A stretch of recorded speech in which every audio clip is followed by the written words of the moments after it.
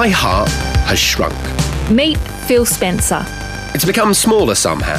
He was once a chest-beating, politically engaged teenager, and then he became a dad and everything changed. It's as if my heart has reduced its opening hours.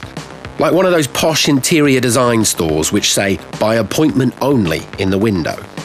Technically, it is still open for business. But you have to call Simone on her mobile first to arrange a time to visit.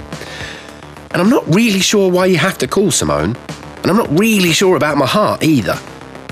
But somewhere in the last decade, between split shifts and road trips, between wedding speeches and serial television, between 2 kids and 12 extra kilos, between losing loved ones and paying council rates, between hearing yourself say things like, this balsamic glaze is good, but it's not as good as the last balsamic glaze we bought, between Peppa Pig and pep talks from your tax accountant, it just stopped.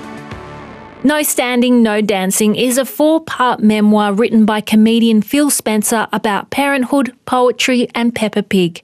And it will be dropping in your Radio National Fictions podcast feed very soon.